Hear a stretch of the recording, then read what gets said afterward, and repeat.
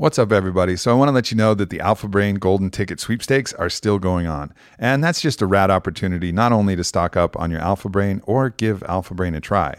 Because if you haven't tried Alpha Brain, it's definitely one of those tools. It's different than any stimulant you've had and gets your brain firing in an absolutely different way. And that's what our clinical research has shown. And that's what everybody who's tried it.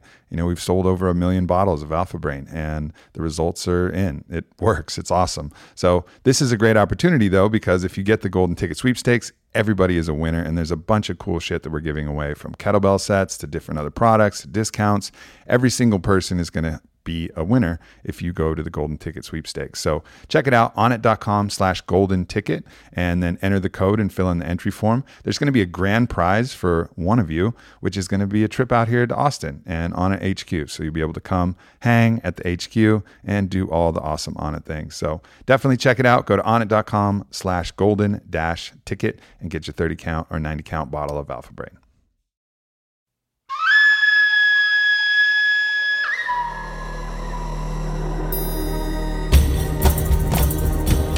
Consciousness, mindset, health, relationship, business. Welcome to the Aubrey Marcus Podcast.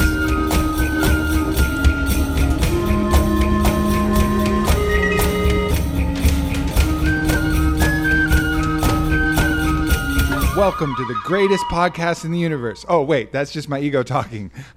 We are here today with Ryan Holiday, author of Ego is the Enemy. Also been on the podcast. Last time we were talking about Obstacle is the Way. Do you have any more tattoos that are going to turn into books? Well, so I got Ego and Obstacle. Obviously, my books on marketing wouldn't make for great tattoos. The Ego tattoo came before the book title. Yeah. I was just thinking about it, and then it was some nice leverage with the publisher when it came to. You're like, listen, we can't change the title of this book. It's already done. It's permanent. It's already done. That's awesome, man. So definitely want to get into the book, but how is it? The first question I had for you is, are you hypersensitive to your ego throughout this whole book launch process because your book is titled Ego is the Enemy? I am in some ways. I mean, it's nice. So I wrote a book about Stoicism and how basically every bad thing that happens to you is an opportunity. So I can't really complain about anything publicly or people will call me a hypocrite.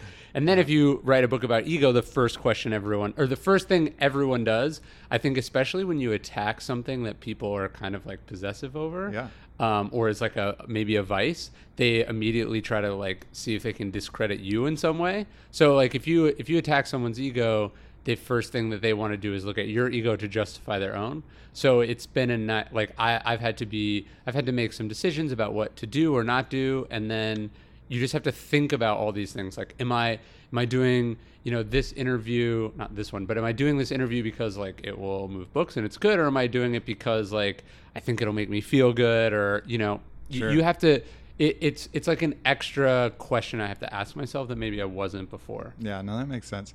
I think, what you're saying about people get offended, what I found about the ego, and I really liked your book because we come at it from different points of view. I mean, I'm encountering my ego in a very experiential way when I'm in a float tank or when I'm doing psychedelics or out in nature, all of these methods that I have to uncover these aspects of myself that I have to confront. And then you provide this kind of background and stories and history in this context, and so it's a really kind of cool synergy between the things. But the one thing that I've really encountered and also shows in the book is when people are defending their ego, they defend it as if it's their own flesh and blood. Yes. Like, they think their ego is them. Their ego tells them that it is them. Their identity, their me is them. So when that gets attacked, it's just like how an animal would respond if its flesh was attacked. Yes. It gets violent. It gets defensive. It goes on the offense. It does all of that shit. It just reacts emotionally. Yeah. Well, I think what's interesting is, so you posted it on Instagram a couple of days ago, and a bunch of people were like reacting to it in that exactly what we're talking about. Mm-hmm. And so first off, it's like, I don't have strong opinions about books that I haven't read because like that's, that's like not a reasonable thing to do.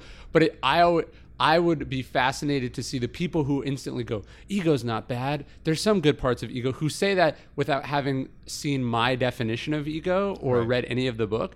I would bet a lot that they are people who I would, if you and I were to meet and be able to sort of see behind like a one-way mirror, we would judge as being particularly egotistical or see the consequences of ego in their life.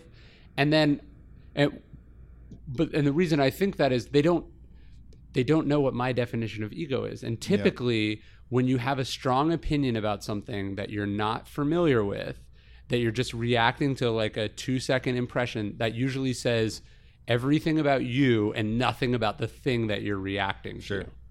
Yeah, and people always love playing the moral superiority game. And one of the ways that they've subverted that game is, you say one thing and then they'll say, oh, actually, it's this other, actually ego is a different way. Well, it really is all semantics. It depends on what type of ego you're talking about. Absolutely. There's healthy ego, and then there's really what the book is about, which is about the other side of ego. Yeah. The monster. And I think what people are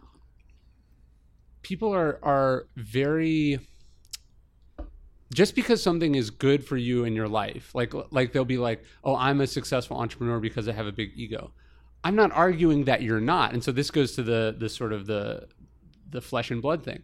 Just because it's been mostly a force for good in your life as far as you're currently aware, that doesn't mean that I might not also have a point, or that there might not be value in looking at it from a different angle. So I think that's interesting how quickly people will try to dismiss some idea because it's counter to what they currently believe, instead of, and ironically, I think this is an egotistical thing to do, instead of interacting with that idea and challenging it. And like what you're saying is you go out and you pursue things that put you in touch with your ego so you can see it and experiencing it, which I think is much better than what most of us do, which is act in total ignorance of it, even though it rules our life and guides so many of our decisions, that usually in a negative way. Yeah, no doubt.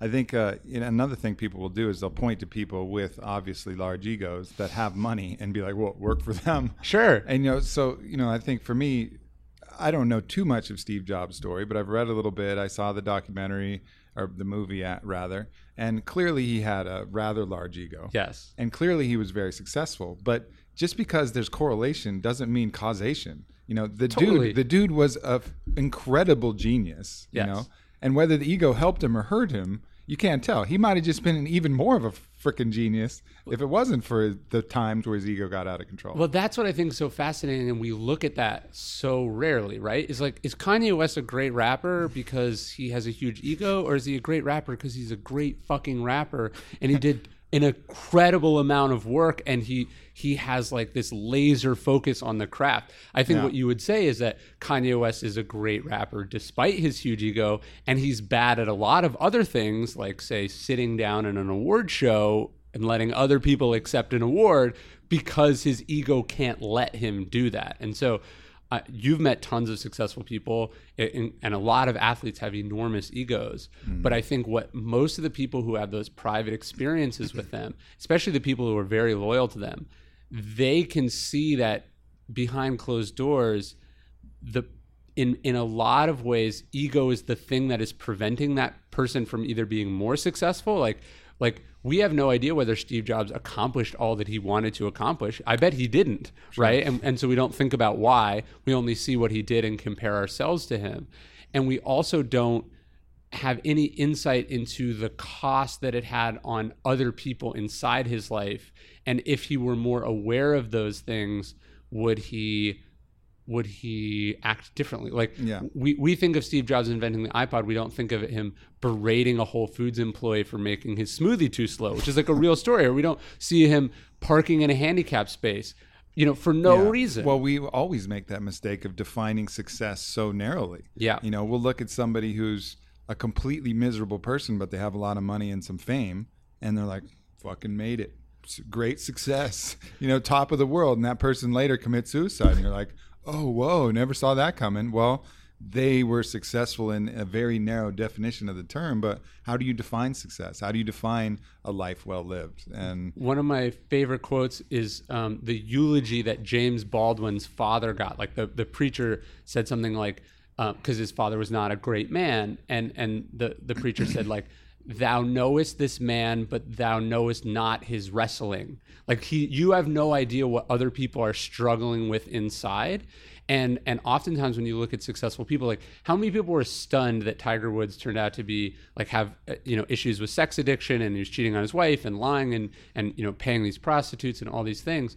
And it's like that's the psychologists call it the general attribution fallacy. You see him so in control of himself with so much poise and so brilliant at what he does in front of you, which is play golf, that you just assume that everything else in his life is like that and that he's got it all under control. But in fact, it was the opposite of that. That was like the one thing in his life that he was doing well. And so you've got to take that whole calculation into effect. Yeah. That whole equation. Yeah, for sure. And there's so many people like that. I mean, I think you tell the story of the aviation tycoon. His name's Howard Hughes. Howard Hughes, yeah. And again, a lot of people have throughout history looked at him as a great success. Yeah. But you dig a little deeper under the surface, and that was a miserable human being. Totally. I mean, first off, I think when you actually look at the facts, he's probably the worst businessman of like the 20th century in the sense that most bad business people fail one time, right? Most of us weren't given a company by our parents that had a monopoly on the drill bits required to drill for oil in the largest oil boom in history.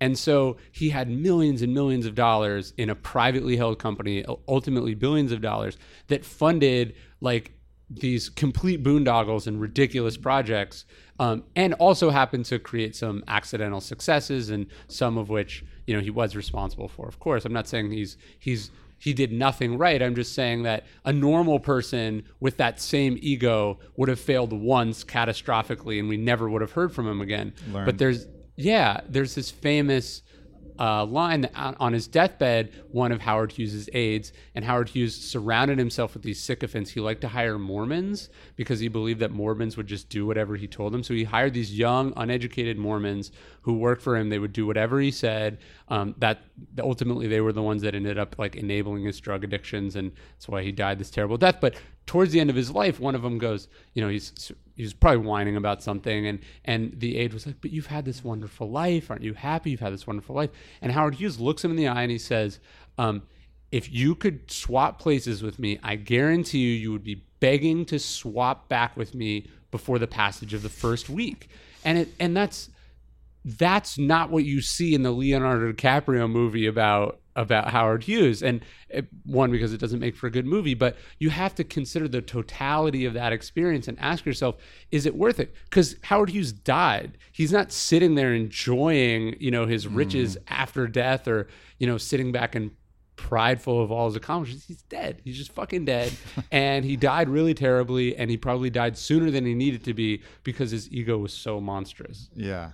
Yeah, it's people just make that fallacy all the time. They try, and money is this kind of score, and if you go out of life with a high score, you won. Yeah, but you're dead. So the game's over. The game ends for all of us, and there is no win or loss that's attributed at the end. It's a cumulative win throughout your life, and ego is the ultimate obstacle. Yes. And in that way, yes, it can be turned to your ally. Yeah. But you have to address it, and you have to be aware of it. And I think awareness is that very first key. You have to be aware when it's your ego being activated or when it's, not your ego being activated. And I think that's one of the great things that your book does, is it allows these little bells to go off when you find yourself and you can recall something that someone else is doing, going like, oh yeah, that is ego. Oh, when I do that, that is ego. That's the first step, awareness of your own ego.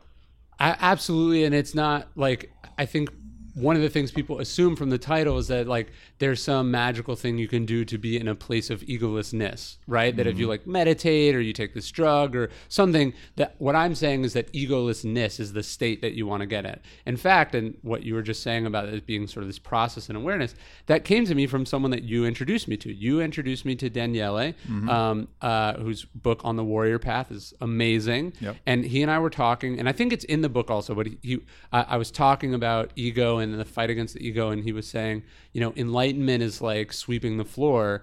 You sweep it once and it's clean, but it doesn't stay clean. You have to do it over and over again, and it's also the process of sweeping that there is meaning, and that's the sort of the process. And I think that's what I'm saying about ego. I'm saying that okay, you're sitting down and you're making a decision. Are you going to, hire this person or that person? Are you going to invest in this company or that company? Are you going to write this book or that book? The process is, okay, let me make sure that ego is not guiding that decision. It's not corrupting that decision. Like, you're thinking about whether you should yell at someone or not, making sure that in the same way that you want to make sure that's not an emotional decision, you want to make sure that it's not, oh, I need to dominate this person or my ego will feel like they're dominating me. It's that's what I'm talking about. So I'm not saying, ego is the enemy and you should drop a nuclear bomb on it and make it, disappear. I'm saying that it's like a sparring partner that you're working with every day. Ultimately, it's going to be a part of you, and any efforts that you have to just project some part of you elsewhere is the process for minor schizophrenia. Like it's not going to work. You just have to be aware of that eternal process. And really, as you said in the book, you got to give it love. Ultimately, you got to be like, hey, ego, I know you're all ruffled and you're angry and it's like a kid with veins popping. I'm so mad now. You got to be like, settle down, little guy. Like we're going to be all right. You don't yell back at the kid and punish him and throw him in solitary confinement and torture him. It's just like, hey, buddy, like you're a little freaked out now. Settle it down. Yeah, it's about comforting that inner child that is inside you that's throwing a temper tantrum, basically. Yeah. And so you have to have sympathy there, and you have to have some compassion for yourselves, but also making sure that your compassion for yourself isn't rationalizing or justifying. It's not a coddling kind of compassion. Yes. Like one of my favorite mystics, Don Miguel Ruiz, he calls it ruthless self-love. Okay, what does that mean? So him, there's the coddling type of self-love, like, it's okay if you drink alcohol. You've had a hard day. Well, alcohol's fine, but whatever. It's okay if you shoot this heroin. It's been a rough week and it's been a little while. It's fine if you have some heroin. That could guise as self-love. Sure. But it's this coddling kind of like, oh, boo-boo, we'll take care of you. Whereas ruthless self-love is being like, no, motherfucker, you're not going to do that heroin because you're better than that. And I love you too much to allow you to take, to go grab that needle and shoot up. You're too special. You're too valuable. Like, you're not going to do that. And it's that kind of paternal love, like true paternal love influence, like ruthlessly telling him, like you would tell your friend, like when Joe Rogan told Brendan Schaub that he shouldn't fight anymore. You know, that's ruthless love for his friend. It's a brutal thing to tell someone. You're not good enough to continue to compete in the heavyweight division in the UFC. But he's telling him that not as an insult, but out of true love. But it's ruthless. No, so two things. So one, I think on the self-love thing, Neil Strauss has that book, The Truth, which I think is amazing and just came out. And he talks about the inner child work, and it's about reparenting that inner child. So, a parent doesn't give their child everything they want. They give them what they need and what is good for them. And so I think you're doing that. Mm-hmm. And I have a whole section in the book, what you're talking about with Joe Rogan, I call them Fight Club moments. And those are the moments when you come face to face with truth in your life. So when Joe Rogan is saying that to him, the problem is ego makes it so hard to hear that truth. Sure. Because your identity is in you as a fighter. Someone is saying you're not good at something. Someone is telling you should quit, which you've heard is bad. You've all these things. And so often when we're I think most people only think about what ego does to us when we're on top. Right? Like we know that absolute power corrupts, absolutely, that, we see how Donald Trump's ego is monstrous, but we don't think about what ego does to us at our lowest points, right? And that's ultimately really what defines who we are, because those are the really pivotal moments. Like, you're not going to make that many decisions when you're successful that are going to, especially if you're really successful, that are going to affect every facet of your life. But it's when you're facing bankruptcy, or you're facing that moment when you stay in the ring and maybe get hurt, or you walk away, or someone calls you out or points out some criticism of you. It's, do you listen and get the value out of it, but also not, I think ego sometimes at our lowest moment either doesn't listen or it listens completely, right? And it says, okay, you're a worthless piece of shit. Yeah. You're a loser. It says all those things. So in Anne Lamott has this thing. She says writers listen to this radio station called KFKD KD or K fucked.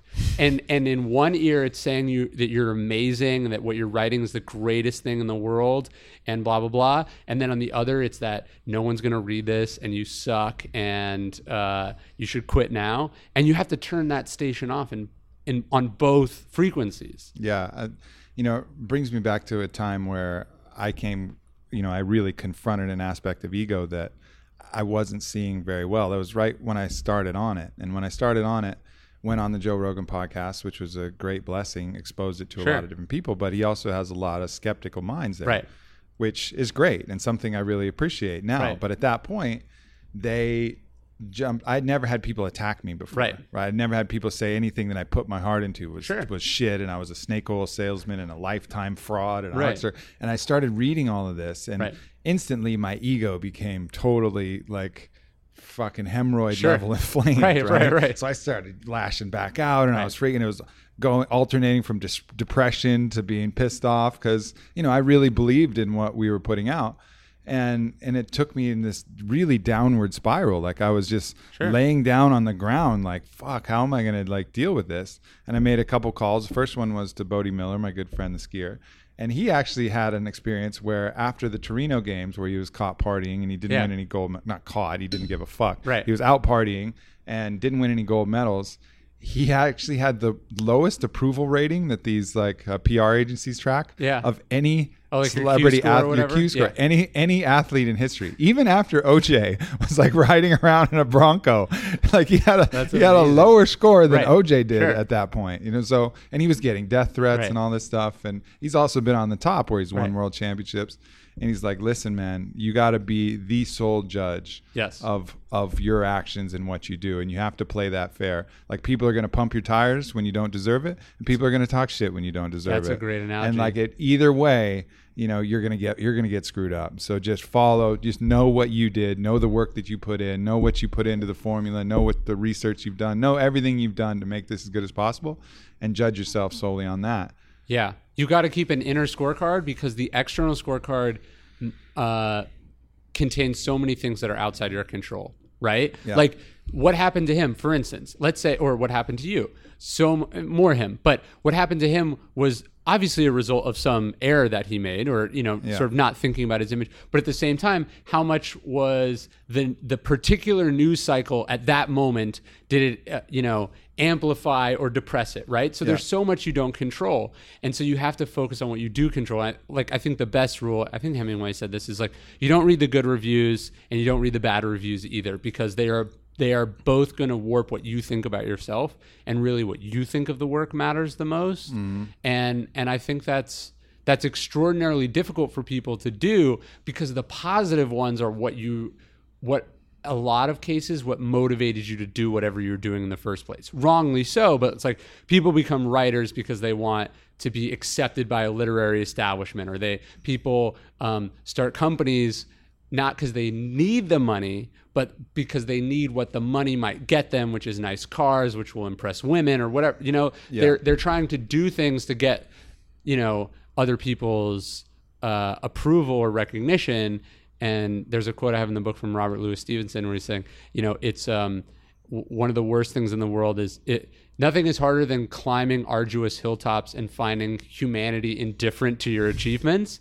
And so that's why it's like, you're the one that's not going to be indifferent. You're the only one that's going to care. Yeah.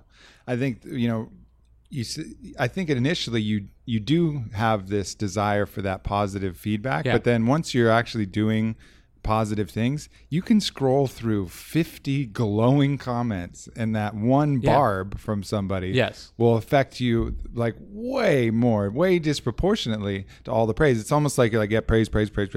Oh, that motherfucker said this, and then that really hurts you. And that's the thing from that. And so after Bodie, I talked to Joe, and Joe had, really a very stoic perspective on it. And he was like, listen, man, you got to look in every one of those negative comments, and you got to see if there's anything possible you can learn. Sure. Because, the people who are trying to praise you, they're going to brush over the stuff that you could actually improve and learn from. Yeah. And so he's like, try and find that kernel of value in everything. And then you can turn that criticism into something that you're grateful for. Sure. And it's a hard move to make, but it is the move to make. Yes, because I think it's Neil Gaiman. He has a thing that, I mean, this matters more to me as a writer, but I think you can extrapolate it out to any kind of feedback. He's saying, like, when people tell you that something is wrong, they're usually right. Like with your work. So if I'm like, Aubrey, I hate your podcast. Like I'm right in that it's not doing something for me. Right. But then if I'm like, what you should really do on your podcast is have like 10 guests at the same time, right? Like he's saying you're usually wrong. Like I'm usually wrong with my solution. And so what you want to do with feedback is like if someone has some incredibly negative reaction to you, you're like, okay, look, this is probably for a lot of things that don't have to do with me. But clearly something I've done has triggered something. I should try to think about what that is and decide if that's a trigger that I want to keep doing. You know what I mean? And so you're not just looking for the kernel of truth, like Joe's saying, but you're just looking for the fact that you're just looking for people raising the red flag. Yeah. And then you're doing your own analysis from there about what the source of that flag might be. Yeah. No, that makes real sense, because ultimately, at that time we launched a product and we didn't have our own clinical trials behind the product. We had ingredient research and shit like that. So that really fueled this momentum to get really good labs and third-party double-blind randomized trials on our products and get those out. And now, we're just getting our 4th trial completed and have 3 successful trials. And so we've done some of these things that, the impetus, because these are wildly expensive and, we would have probably done them anyways, but taking that criticism and then applying them has really been a great benefit to the company.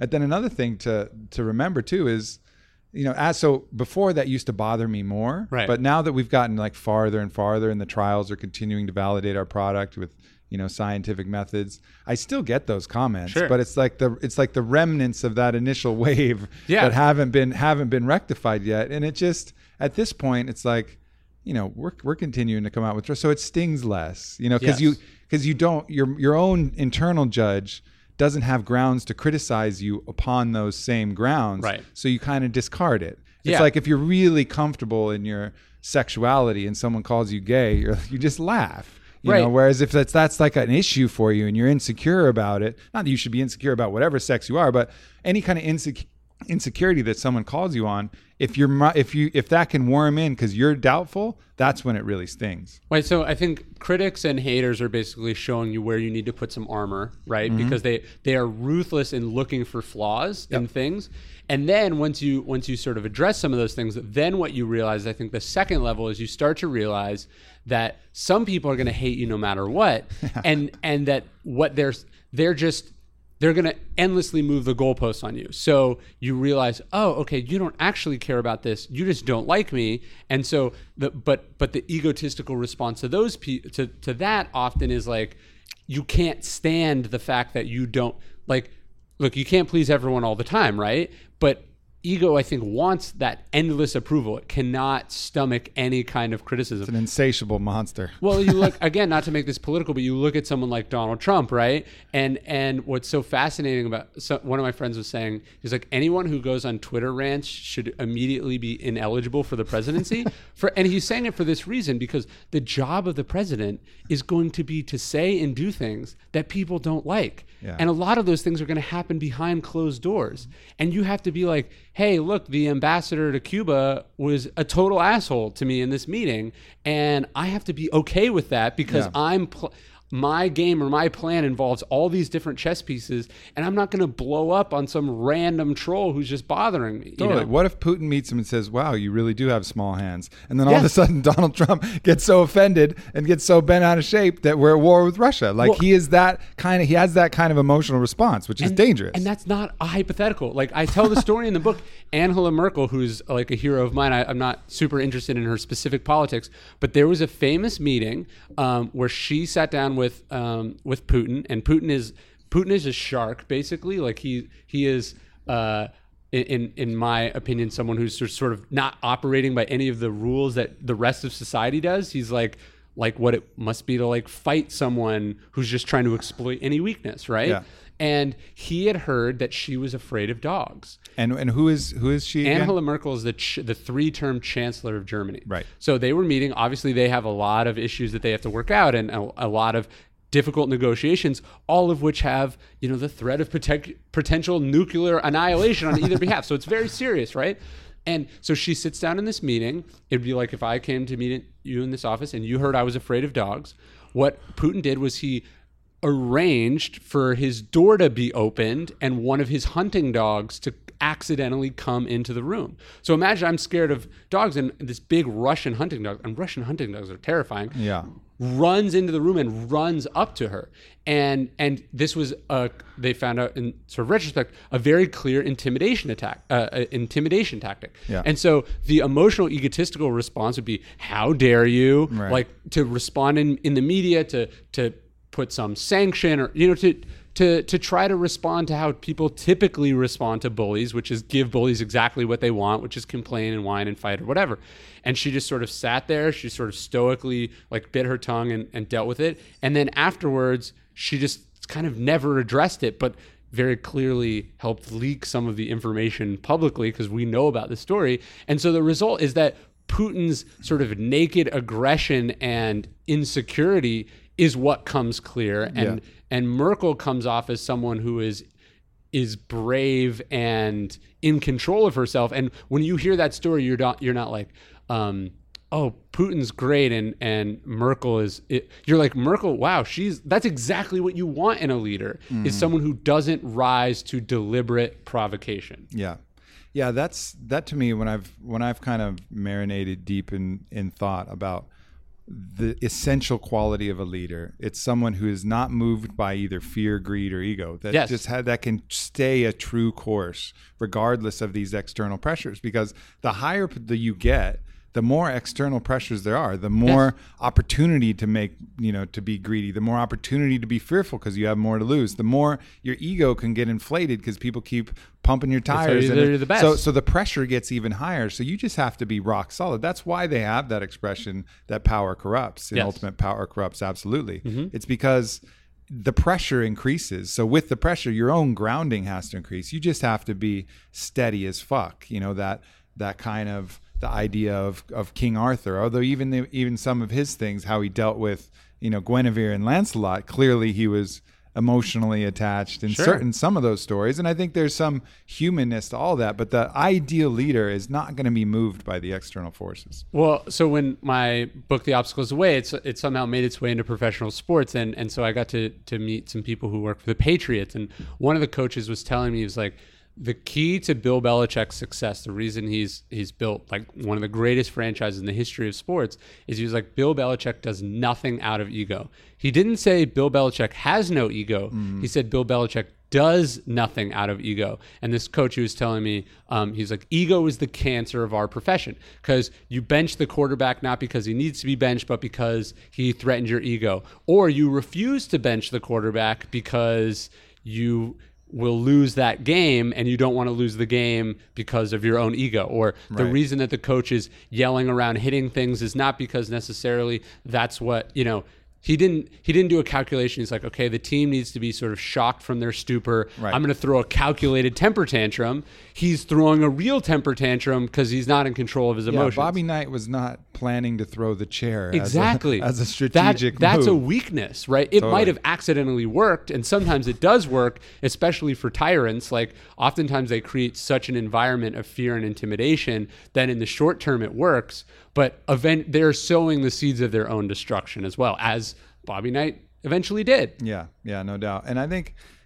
kind of what we were talking about earlier, when you have this emotional response, the emotion leads, the emotion is primary. And this is something I've really tracked in my relationship, because me and Whitney are trying a non-monogamous relationship, which is incredibly trying. It is like putting as much pressure as possible on your ego and on the relationship. Wow. So, and what you find is particularly emotion will lead. Sure. And then logic will come in and try and fill in the pieces. And it gets shaky as shit, the connections it's making. You said this, and that's why I'm little mad. Thing. Well, you didn't respond in text message exactly in this way and this. Right. You'll start nitpicking these details of why you're angry, when really it's just your ego has been threatened, and you feel some kind of insecurity that's come up, and your logic will try and figure out how it makes sense. But people take that as for real. Yes. Because when that emotion leads and comes out first, the mind then just scrambles. It gets in total scramble mode, and it's just putting Legos and popsicle sticks and whatever kind of connection it can make to justify that emotion, when really what it is your emotion. It's just your ego being threatened. Well, I was talking to my therapist a couple months ago, and I was explaining some complicated thing that I got into, right? I was fighting about this, or I was mad about this, and I'm sort of walking through my logic, and she was like, well, why? Or, well, why? And I would say, well, I think this, or I think that. And she was just like, Ryan, like, thoughts are not facts. And I think that's oftentimes the things we are upset about, if we actually deduce them down, they're not based on like some objective reality, like this, this happened, you punched me in the face. It's you said this, and I think that is a disrespectful thing. But just because you think it doesn't mean it actually is, and that doesn't mean that it actually was intended to be that, right? And so if you can remind yourself, I think emotion, obviously we're reacting emotionally, but oftentimes we think we're not acting emotionally. We think we're operating by this set of principles or the rules that we've created, and we forget that these are constructs that we have come up with, and they just feel so real to us because we've imbued them with a certain significance. I'm not saying that everything is relative and nothing matters, and like personally I wouldn't do that kind of relationship. It's not what I want, but it's like you realize all these things that you think are essential and true, as Steve Jobs said, are really just made up by people who are no smarter than you. You find all the things that you're clinging to defend your identity. All of these sandcastles that you built that you think are made of stone. Like, I am the most attractive man in the world, says the ego. Like, my partner would never want sexual satisfaction from anyone else. Right. Somewhere in your heart, that's bullshit. But your ego doesn't think that. Your ego thinks that's true. So any kind of attraction to somebody else is like, oh, fuck, it throws all that into question. It's been really, probably of all the value that's come of it, the greatest value has been just coming face to face with that form of resistance that is so intense that the only response is to overcome it. Like you can't just sit with it, and you can't try and subvert it and outsmart it and depress it. And like for a minor ego attack, I remember back in a while in other relationships, a minor ego attack, I could commit myself to become better than that other person. Like, I'm just going to work out harder in the gym, or I'll be richer than that person. Oh, I got more fucking Instagram followers than you, bitch. Like you can kind of play that game, but when the pressure is enough and you realize that's just not going to work, all of that scram, I have to deal with the internal cause, which is my own insecurities, and fill those insecurities with your own confidence and self-love, and saying, look, I am a completely unique individual worthy of love. I don't have to compete in every category. And I'm okay with my partner experiencing other things from other categories. In fact, I'm happy if she gets to experience something that's superior to one of my own attributes, because I have plenty of my own unique attributes. And it forces that fucking thing. And like, I'm not trying to promote this as like a great idea for everybody. It's a fucking hell of a process. It's like, it's brutal. I mean, it's like you don't recommend the Iron Man to everybody. Right. Sure. It's like you have to really want to do the Iron Man. Not everyone should go into space. No, exactly. But if, as far as for me, it's put me in touch with areas of my ego that were dark. Sure. Because even when you do plant medicines, it's a lot, you touch on it a little bit, but there's some deeper, darker stuff that's harder to see. Very essential biology, not necessarily essential to modern society, but essential to our evolutionary process. That, look, it wasn't like just some guy was like, hey, let's have everyone be monogamous one day, and everyone's like, okay, it works, the merits totally justify it, right? It's that these urges, or this sort of order that we've created as a society, is for the most part good for people evolutionarily. That's why we invented them. And so what the societal edifice that we bring around that, plus the biology, makes it, I would imagine, incredibly hard to challenge. It's not like, hey, I like to eat sugar even though it's not good for me. It's like, this, if I don't do this thing, you are challenging like the fundamental fear that we have biologically, for instance, of raising someone else's children, which is basically the worst evolutionary strategy that there is, right? And so that's you're not only challenging the psychological ego, but the hormonal, biological, It goes millions deep. of years of It evolution. goes That deep. would be insane. And it's, but again, it's just you seek out growing levels of resistance to grow stronger. Yes, You sure. know, and that's really the beauty of it. And that's how it kind of dovetails with your first book, is that the ego is an obstacle. Yeah. And it just happens to be one of the primary obstacles and worth exploring as a unique obstacle Yeah. all on its own. And that's really what this book is. Well, that's what I was thinking, because a lot of people have asked, they're like, which book should I read first? And I was like, I actually don't know if it's like a sequel or a prequel. I think it's the same. It's a lot of times what we face are external obstacles, and there's sort of a framework for doing them. And I think Stoicism is a good one, although there's lots of really successful people that I talk about in the book that have come up with ways to how you deal with like what's in front of you. But I would say almost all those strategies are impossible if your ego is sort of like a cloudy haze between you and whatever the right thing to do in a situation is. So it's like they're related in the sense that we all face obstacles. Our ego makes overcoming those obstacles or dealing with those obstacles probably harder than it needs to be. And also our own self-importance is often its own obstacle, right? Because we can't, it's like there's this force going around like shutting doors in front of us, and we don't even know that they're there. Yeah. And then we're like, why don't I have what I want? Yeah. Yeah. And it's really interesting when, self-awareness is so key in all of this. And when you're around someone who lacks it and you're very kind of open to seeing it, it's one of the most challenging things to be around. Yeah. When you can see those programs playing without the user, the operating system aware of those programs, when you see ego in action and the person is unaware that that's ego in action, it's really, really tough to deal with. And you see it often in their stories. Your book is filled with those different things. I mean, I told the story on the Joe Rogan Experience about Xerxes. Some of his people had to have seen. Of course, they all must have. Everybody Why are we must have whipping this stream? It's water. It can't feel anything. Yeah. So basically, for those of you who haven't heard, the stream overflows, knocks down some bridges, and he orders the stream to get lashed as a punishment. The stream. And he cuts the people. He beheaded the people who built the bridge. Yeah. So clearly everybody around just seeing this and being like, this is a monster. This is an unchecked monster. A funny thing about that, I was thinking just now. So that before that, he wrote this letter to this mountain, and it was basically a warning. It was like, if you get in my way, we're going to have a problem. And obviously he didn't write this letter himself. So imagine that you're the scribe who's dictated this letter that's going to be addressed to a mountain. And I've been in that position. I've worked for a lot of important people who have, enormous egos. And they're like, what I want you to do is go on this Gawker article and from fake accounts, write comments defending me. It's like, and you're just like, one, nobody cares. Two, if you get caught, this will be really bad. But you get one of the problems of ego when you become successful is now you have resources to indulge all these ridiculous things. A less powerful Xerxes doesn't have the luxury of beheading these random people or writing these letters. He's too busy, right?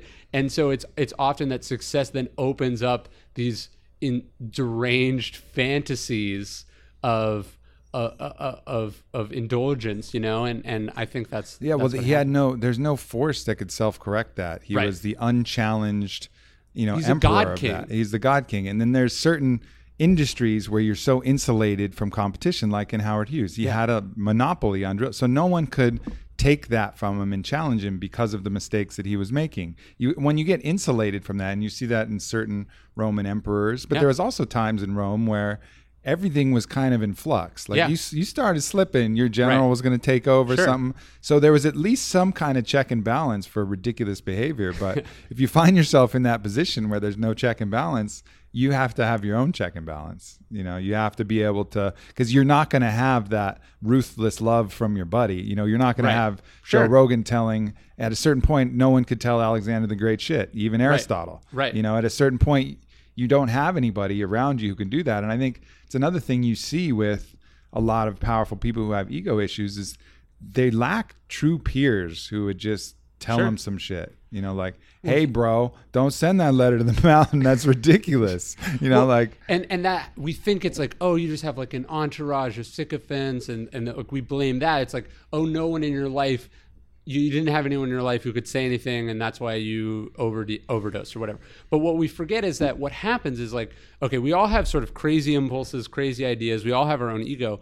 What happens is like when you accomplish something that's truly unprecedented, or like, think about how hard it would be to be the heavyweight champion of the world, right? You literally beat them. Not like, hey, I had a higher score than you. You beat the other strongest person in the world into submission, right? And so there is no one else who can tell you things because you've beat all those other people. And so what happens is we have ego, and oftentimes we take actions out of ego. But the really dangerous thing is when that ego is proven right? Like you have a crazy idea, it becomes a company. All of a sudden, you think every crazy idea that you have is equally valid. And so like you start to, there's that line have you watched Billions yet? Mm-mm. Do you know Brian Koppelman? Mm-mm. You would love Brian Koppelman's podcast. He's amazing. But so he wrote like Rounders, he wrote the show Billions. Anyways, there's this scene in the show towards the end where there's this billionaire hedge fund manager, and he does this really bad trade against everyone's warnings, and he keeps pushing through and blah blah blah, and eventually he loses a lot of money. But the line is, he says, when enough people call you Superman, you start to think that you can fly. And so it's like when you touch a couple things and they turn to gold, you start to think you have the Midas touch, and that's when you do the really awful thing. So I think when you look at successful people with ego, you can't just look at the fact that they're successful now. You have to look at, the fact that every day they're taking a gamble that favors the house, not them. And just because they make it all the way through, just because Nassim Taleb says in The Black Swan, he's like, just because Casanova didn't get murdered by any of his girlfriend's husbands doesn't mean that he didn't risk it a lot of times and it couldn't have happened. Right. And we forget that. Yeah, no, that makes sense. I remember playing basketball. There was always, you always knew the people on the team that, if they took a bad shot and made it, it was worse for your team. And you see that in, like the Allen Iverson kind of archetype where he takes some wild, crazy shot and he makes it. It's almost worse than missing it because you're like, oh, fuck, here comes 7 more shots. Kobe is like that. Following it, that it's gonna be even worse. Yeah. And that's definitely something interesting to say. It's like these things that you think are blessings, like when you get lucky, can really be a curse. So it really, nothing is a blessing or a curse when you're just staying in balance. Like, oh, that's interesting, that worked. That was cool. But if you allow the ego to add on top of that, I did this. This was something about me as a person. This was me who I was genius all along. The world doubted me, and I stuck to it. And then, all right, good luck with that. Have you watched? I'm forgetting who it is. But it's a documentary about Troy Duffy. I'm forgetting the name of it. It's called Overnight. He's the guy that wrote Boondock Saints. Yeah. Have you seen this? I've seen Boondock Saints. But okay, you got to watch this documentary. It's called Overnight. It's by Troy Duffy. So he writes Boondock Saints, in his bar, and it's the script is so popular. Harvey Weinstein buys not only the script, but he buys the bar and gives it to him. So if Troy Duffy was a humble, hardworking person, this would have been the best thing that ever happened to you. He has a business he can depend on for the rest of his life, and he's got a future as a screenwriter. Instead, it confirms every egotistical, delusional notion that he ever had about himself. And so he pays for a documentary crew to follow him around as he makes the greatest movie of all time. And it's just this... It's watching ego embodied. It's insane. And ultimately, I think he gets fired off the movie. The movie does really well, but totally in spite of him and all of that. And so that's what happens is that this ego can confirm, or the success confirms all the bad habits that you had with your ego in the way that, like, for instance, in jiu-jitsu, like being physically strong can cover up for lack of technique. And I think ego can have the success can have the same effect on toxic ego habits that are laying in wait. That's kind of a scary thing if you do bring it back to Trump too, Yeah, though, because totally. let's say he gets elected with He'll all of have his learned nothing. with all of his antics, Yeah. and then he gets validated as president of the United States, despite all of the things that he's said. That's just going to embolden him. Like, I'm on the right path. Well, You know I what I think mean? in that way, Trump winning will be him losing. In that, you know what I mean? Yeah. In the sense that, like, I don't think it could possibly go well, right?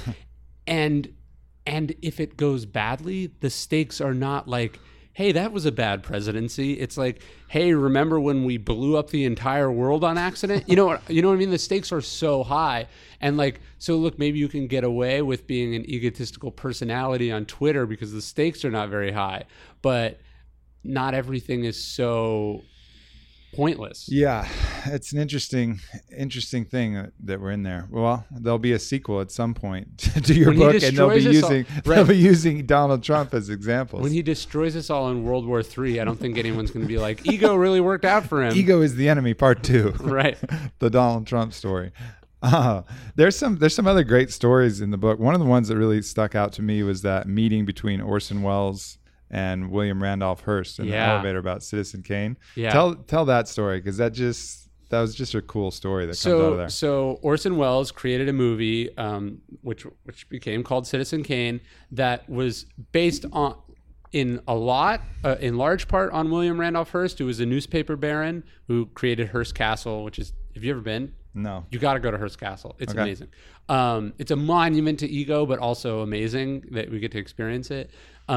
But so he creates this movie. It's based on a lot of industrial. It's about the powers of essentially getting everything you want in life and it not being enough, right? And so it's about, the corruption of power and all this stuff. It's a fascinating movie. Obviously, it's considered the greatest movie of all time. But William Randolph Hearst decided the movie was about him, even though he hadn't seen it, that it was negative and that he should do everything he could to stop it, even though he's like an old man. And so he sets out, and he in large part succeeds. The movie fails at the box office. Many people don't see it. Orson Welles, the filmmaker, is banned from all Hearst newspapers, which would be like, being banned from the internet, essentially, right? Like, it's just crazy. And it, in many ways, stalled the career of a brilliant filmmaker. And there, on opening night in San Francisco, Orson Welles and William Randolph Hearst happened to be in the same hotel at the same time, and they walk into the elevator, and Orson Welles invites Hearst to come. He's just like, "Hey, look, we had all this thing. Do you want to come?" And Orson and William Randolph Hearst says, "No, I don't." And he says, well, Citizen Kane would have come. Charles Foster Kane would have come. And then he walks out, and there is this Orson Welles' wife or girlfriend at his funeral sort of lists all the things that happened to him negative in his life, about like stuff like this. And she's like, I can promise you one thing, it never made him bitter. And I think that's so powerful. It's like this, it's everyone's worst nightmare that like a rich person with bottomless pockets and an axe to grind comes after you and tries to destroy your life, right? And they succeed in some ways. What is your reaction? I know my reaction to that is I fucking hate that person. Yeah. And how can I get back at them, or how can I win? You go Count of Monte Cristo on them. Yeah, right. Like Yeah. Nick Denton and Peter Thiel. Peter Thiel trying to destroy Gawker for outing him for being gay. I have some complicated opinions about that, but the response is to try to I can't let them do this to me, right? And what I think is so impressive about Orson Welles is he's like, well, that happened, and now I'm gonna get back to work on my next movie. Yeah.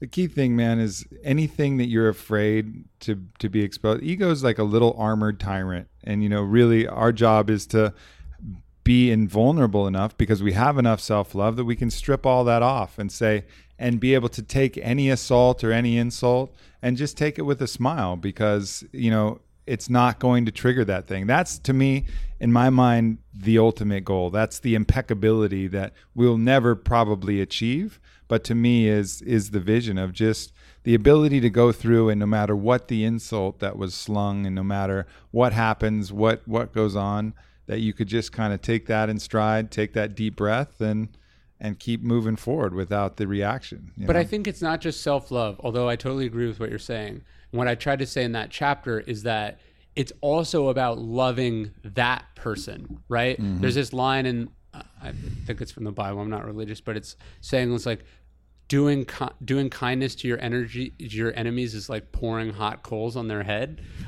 which I love the imagery of it. But I think one of my favorite songs is a song by Nada Surf. It's called Always Love, and the chorus is like, always love because hate will get you every time.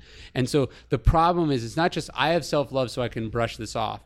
It's I'm going to try to really think about that person that's doing this hateful thing to me and like appreciate them as a human being and understand that they probably, one, don't think they're doing anything hateful or mean. And if they are, like, since we've all felt hatred in our lives, like we've hate is a horrible thing to feel. It does not make no one's like, oh, I love hating people, right? Like it's not a pleasant feeling. And so if anything, like, I think, if the ideal situation to Charles Foster Kane is to think like, this is an 80-year-old man who has unlimited wealth, who is acting in such a petulant, horrible way that it must be very unpleasant. This should not be the golden years of anyone's life. And the irony is that he's accomplishing the opposite of what he's trying to accomplish. He's proving that he's not only he's proving that he's worse than the character in the movie.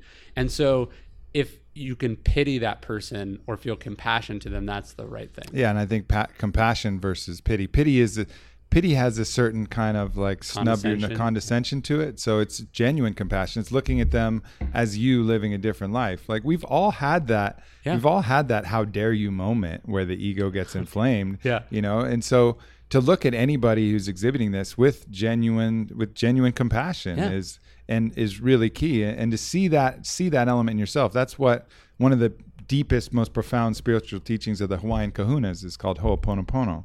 And that's exactly that. That's identifying any situation in someone that's annoying you and bothering you, and then meditating deeply on where that is in yourself as a method to find that compassion for the other person. They take it a step farther, saying that if you work on healing it in yourself, it will heal it in them. That's where it gets a little woo-woo. But regardless, if you're talking about compassion, see that thing. So Orson Welles can see that aspect of William Randolph Hearst, where he's trying to destroy his enemies. Then wonder and think back to those times in his life where someone has come at him and he has this, blown up hyperbolic reaction, and be like, I remember, I see that part of myself. I see that in him.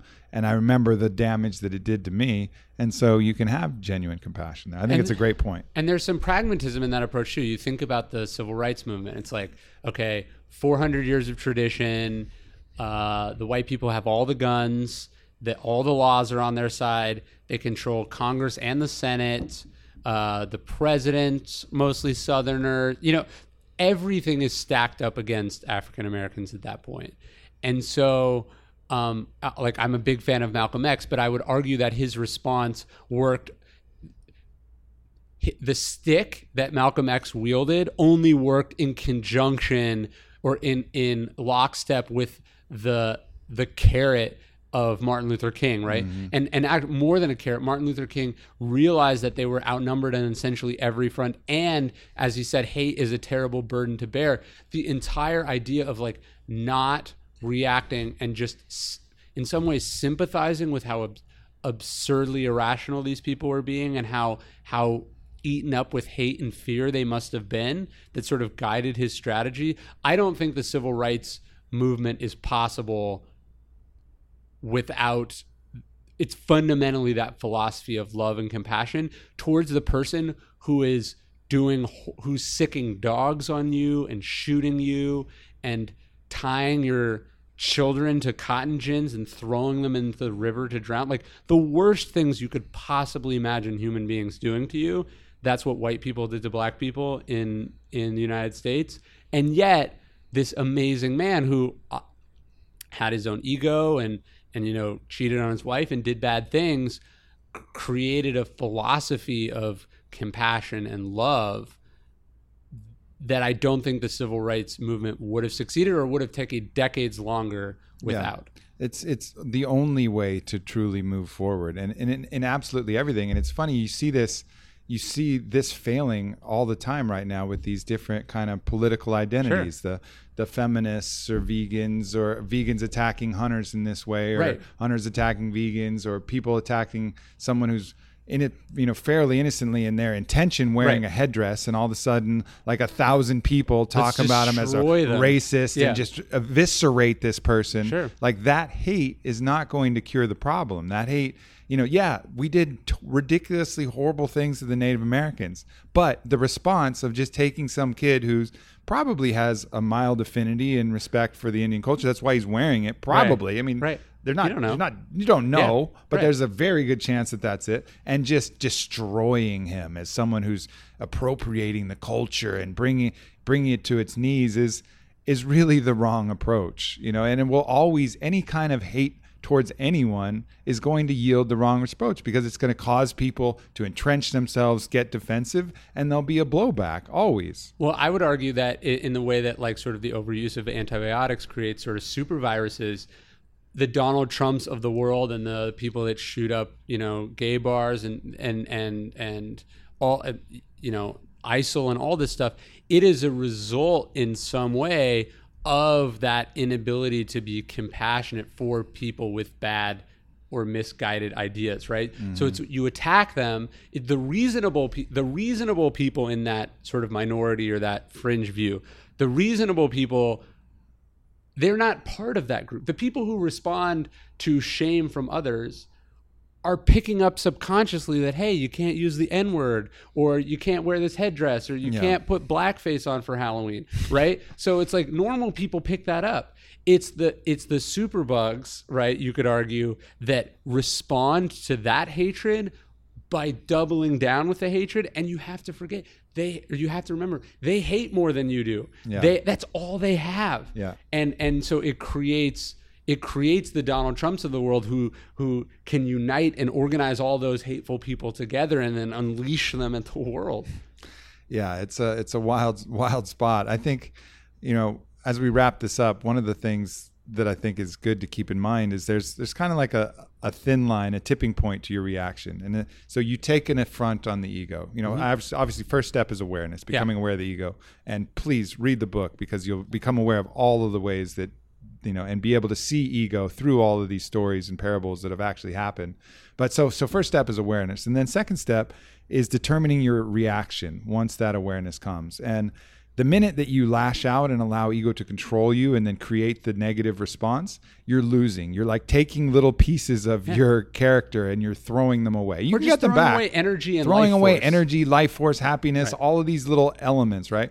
But the minute that you absorb it, and Eckhart Tolle describes this really well in A New Earth, his book, the minute you just absorb it and just sit with that pressure and sit with that and then breathe through it, you start the opposite process where you actually get stronger, where you start to fortify your character, fortify your compassion, fortify all of these things. So in one aspect, you're losing, in one aspect you're gaining, and it's really a choice. It just comes down to a decision. Once there's awareness, it comes down to a decision, like, how am I going to respond to this? And a positive response will build you, and a negative response will tear you down.